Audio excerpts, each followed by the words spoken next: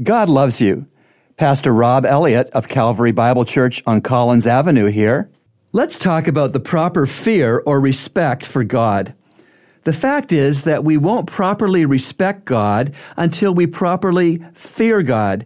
And equally true, it is not until we fear God that we will be humble. Proverbs 22 verse 4 promises, "The reward for humility and fear of the Lord is riches and honor and life." Who wouldn't want those three things? Everyone wants riches and honor and life, but few people realize that these come when we are humble in a reverent fear of God. Could it be, regrettably, we have a world full of poverty, dishonor, and death because we are proud and disrespectful of holy God? Proverbs 22 verse 4, again, "The reward for humility and fear of the Lord is riches and honor and life." Fear God.